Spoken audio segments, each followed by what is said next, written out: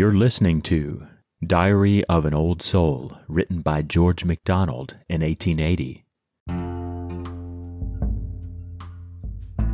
'Tis but as men draw nigh to thee, my Lord. They can draw nigh to each other and not hurt, who with the gospel of thy peace are girt. The belt from which doth hang the Spirit's sword shall breathe on dead bones, and the bones shall live.